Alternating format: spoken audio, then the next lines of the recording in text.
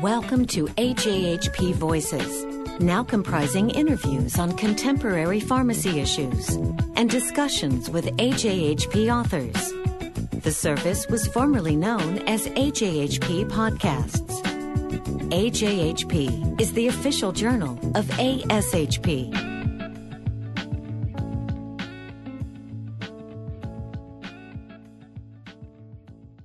This is William Zelmer for AJHP Voices, speaking with two of the co-authors of an AJHP paper entitled Variations in Pharmacy-Based Transition of Care Practices in the United States, a National Survey. This article is based on a June 2012 survey of directors of hospital pharmacy departments. With me is Dr. Nadia Huck, who is pharmacy manager in the Department of Pharmacy Services at Henry Ford Hospital in Detroit.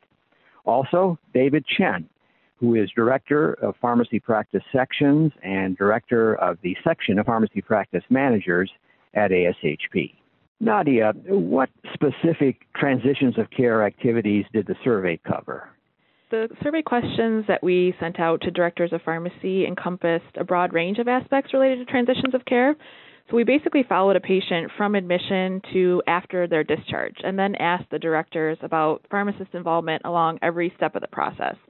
So things like were pharmacists or students or pharmacy technicians involved in medication reconciliation at their institution, or what involvement do pharmacists have with medications that are going to be continued after a patient is discharged from the hospital, or do they educate patients on those medications? Do pharmacists help with discharge medication counseling and medication reconciliation upon discharge? Do they provide handoff to other pharmacists in ambulatory settings, or do they call patients after they are discharged? We also inquired about external factors that may be barriers to having these activities occur. Well, a very comprehensive survey. In addition to the importance of good transitions of care from the perspectives of patient safety and quality of care, hospitals now have financial incentives to ensure that this is done well for discharged patients. Isn't that right, David? Correct, Bill. And I think with the CMS or Medicare readmission initiatives and trying to reduce readmissions for the United States, as some of the statistics indicate that 1 in 5 Medicare patients are being readmitted, and with the complexity of the number of medications they're taking, between the two of those, hospitals now have the financial incentive to avoid readmissions based on the CMS criteria. And so that in part is helping to drive improved transitions of care between patients coming into the hospital, but more importantly, if they get discharged and transitioned into their ambulatory or other institutionalized environments.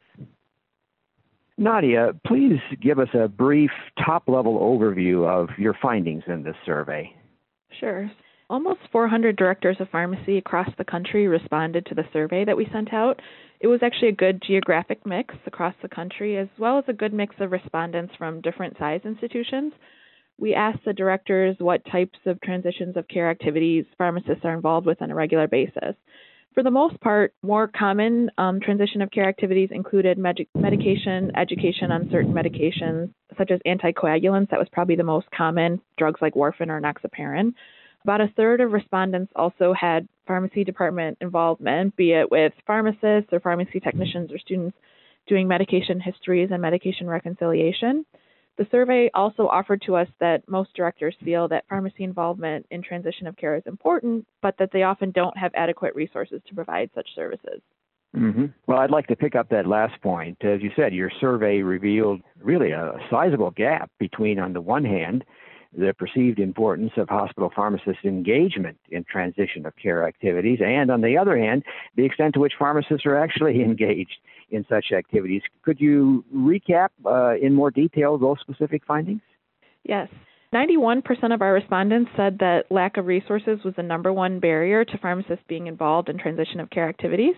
In another question, 70% of respondents said that pharmacists spent less than 10% of their time in transition of care activities. So perhaps one could infer that pharmacy directors and pharmacy departments are still trying to determine how to make transition of care activities fit in as a priority amongst many other priorities within their institution at the moment. You mentioned barriers. Did the survey give you more details about specific barriers that pharmacists are facing here? So again, many directors said 70% said that just time and resources was the biggest barrier. But another common barrier included lack of hospital leadership support or not having other healthcare professionals finding it valuable, or lack of technology connectivity to help pharmacists be engaged in transitions of care. Well, I was quite interested as I read the paper in the finding that 40% of respondents said that hospital executive and clinical leaders and others do not recognize the value of pharmacist involvement in transitions of care activities. What are your thoughts about the implications of that finding? Nadia, would you like to start?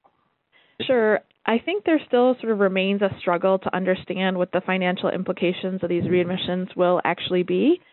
The penalty increases from 1% to 3% from 2013 to 2015, but I think until health systems can sort of sort out exactly how much this means to them financially, as in how much will the readmission cost versus how much is the institution reimbursed for the readmit, there may not be across-the-board agreement on how much effort should be put into transition of care activities.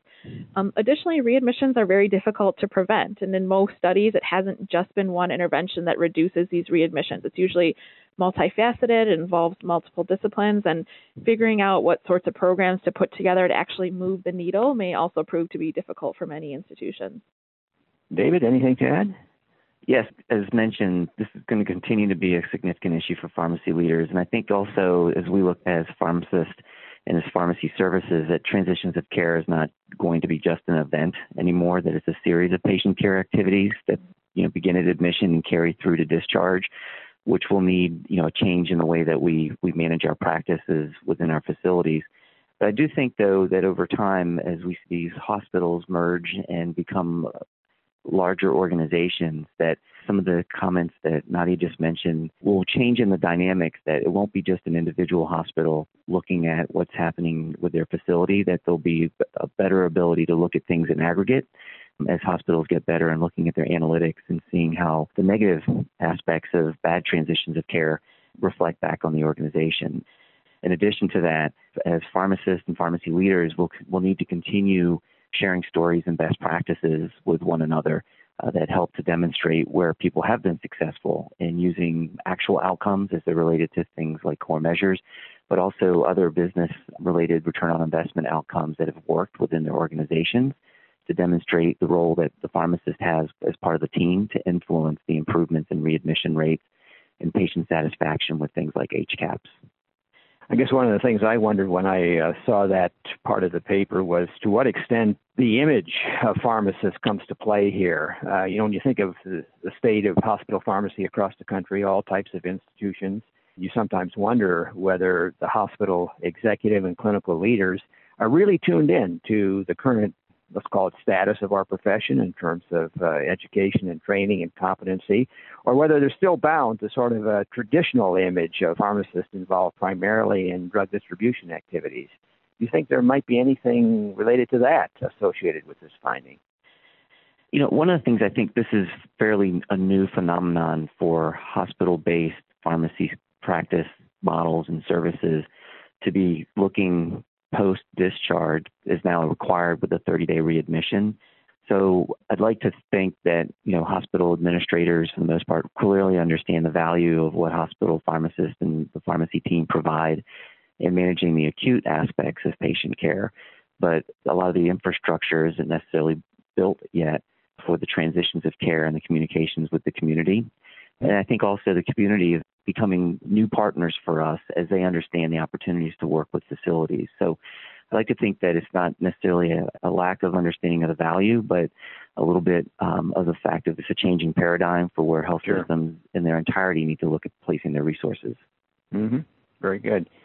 Well, I was thinking, too, about the most recent edition of the ASHP Pharmacy Forecast Report that predicts that it is likely that within the next 5 years, most hospitals will have at least one pharmacist dedicated to working with discharged patients on drug therapy management, including outcomes monitoring and coaching on adherence. Now, based on this survey, how realistic does that prediction seem to you? Nadia, perhaps you would start with this one. I think we still need to see a shift in perception of the importance of transition care activities amongst pharmacists and inpatient institutions in general. For a long time, in most disease states, acute care and ambulatory care were two separate and distinct entities. But now the financial implications of continuing to do it that way are large, and we all see now how much they need to merge. And there have been pockets of this amongst disciplines like transplant and pharmacy services and transplant, but I think it's going to be much more widespread beginning soon. If a one pharmacist model works, that's great, but I think ideally almost every hospital pharmacist in a department spends time not only managing acute issues, but also focusing on how the patient will transition to the next practice setting and be involved in that transition. And I think it's probably a more ideal model that will really achieve the outcomes we are hoping for. David? I agree. One, I think it is realistic that there may be one pharmacist dedicated to drug discharge planning, but it will vary based on the size of the institution. But what most likely we'll see is what Nadia suggested, is that there will be a series of activities and services that are clearly delineated in the practice model as being more supportive of the discharge medication management aspects of a patient's care as they transition out of facilities.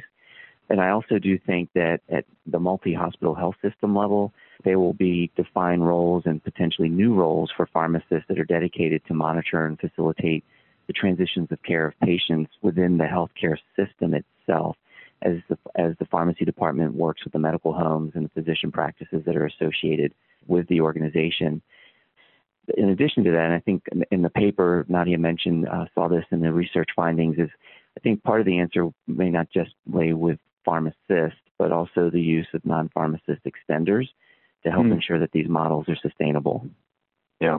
Well, David, I know that ASHP and the American Pharmacists Association have had a project in this area that offers some advice and guidance and perhaps descriptions of best cases, best practices in terms of managing transitions out of the hospital into the community, managing that well. Could you comment a bit on that project? Yes. Number one, the findings from Nadia's research are very much in alignment with some of the findings or the information in the case studies that are presented in this best practices project that ASHP and APHA worked on together. I think more importantly, what's nice about the case studies is that albeit there may be barriers that people are working with, there are different models that people have been successful with. And I think when you read the case studies, they're good examples of where people have tried to address the barriers, they've been successful, but also acknowledge that barriers still exist for expansion of the programs. And I think it's a great piece of work to demonstrate locations that have been successful. But I think as a profession, this is just a starting point that we need to continue to collect case studies that include addressing the barriers, that include the use of pharmacists as well as non-pharmacist extenders, but that also include the different outcome measures that they were able to utilize, as well as the impact on the outcome measures that are required by hospitals, such as readmission rates. I assume that there's access through the ASHP website to those case studies. Is that right? Correct. If a member were to go to the ASHP website and Google the ASHP APHA medication management and care transitions best practices, I think reading this document along with the results of this research really paint a good picture of where there's opportunity, but also where the challenges exist as we move forward as a profession. Well, Nadia, you refer in the paper to ASHP's Pharmacy Practice Model Initiative, which has recommended that hospital pharmacy resources be reallocated to activities such as improving transitions of care. In your view, what areas of hospital pharmacy practice present the major opportunities for making this type of reallocation? No doubt there's probably multiple ideas on how we can do this to help improve patient outcomes. I think in many places, pharmacists spend an equivalent time rounding on each patient, no matter how sick or not sick that they might be. And I think as resources are not only becoming more limited, but also more outcomes-based, it'll be important for pharmacists to be part owners of transitions of care activities that can provide more tangible outcomes to patients, their department, and hospital administration. So providing maybe documented recommendations to the medical team about medication discrepancies or recommendations on optimization of drug therapy from inpatient to outpatient, and also providing referrals to pharmacists or other healthcare providers in an ambulatory setting will allow for increased accountability and a more, again, tangible impact on outcomes. So pharmacy departments may look at time spent rounding or time that they spend documenting interventions and perhaps shift some of that time to devote to transition of care activities. David, what would you add? I'll agree completely with Nadia. I think that we do this to a high level already, but I think now with the other core measures that are in place and things like we've been speaking about with transitions of care, that becomes one more characteristic that's overlaid with how pharmacy departments prioritize where they put their manpower. And then also clearly making sure that the pharmacy goals are also aligned with the organization goals. I think also another area for reallocation of resources is just a combination of advancement as well as reallocation, and that's looking at the use of technicians and how technology can enable what we do with patient care so that we can further a free time of a limited resource, i.e. being the pharmacist, to do some of these additional activities that are expected of us. Well, Nadia Hawk and David Chen, thank you very much for taking time to discuss with us this very important paper in AJHP on pharmacist engagement in transitions of care. That concludes this interview. For more information about AJHP, please visit www.ajhp.org.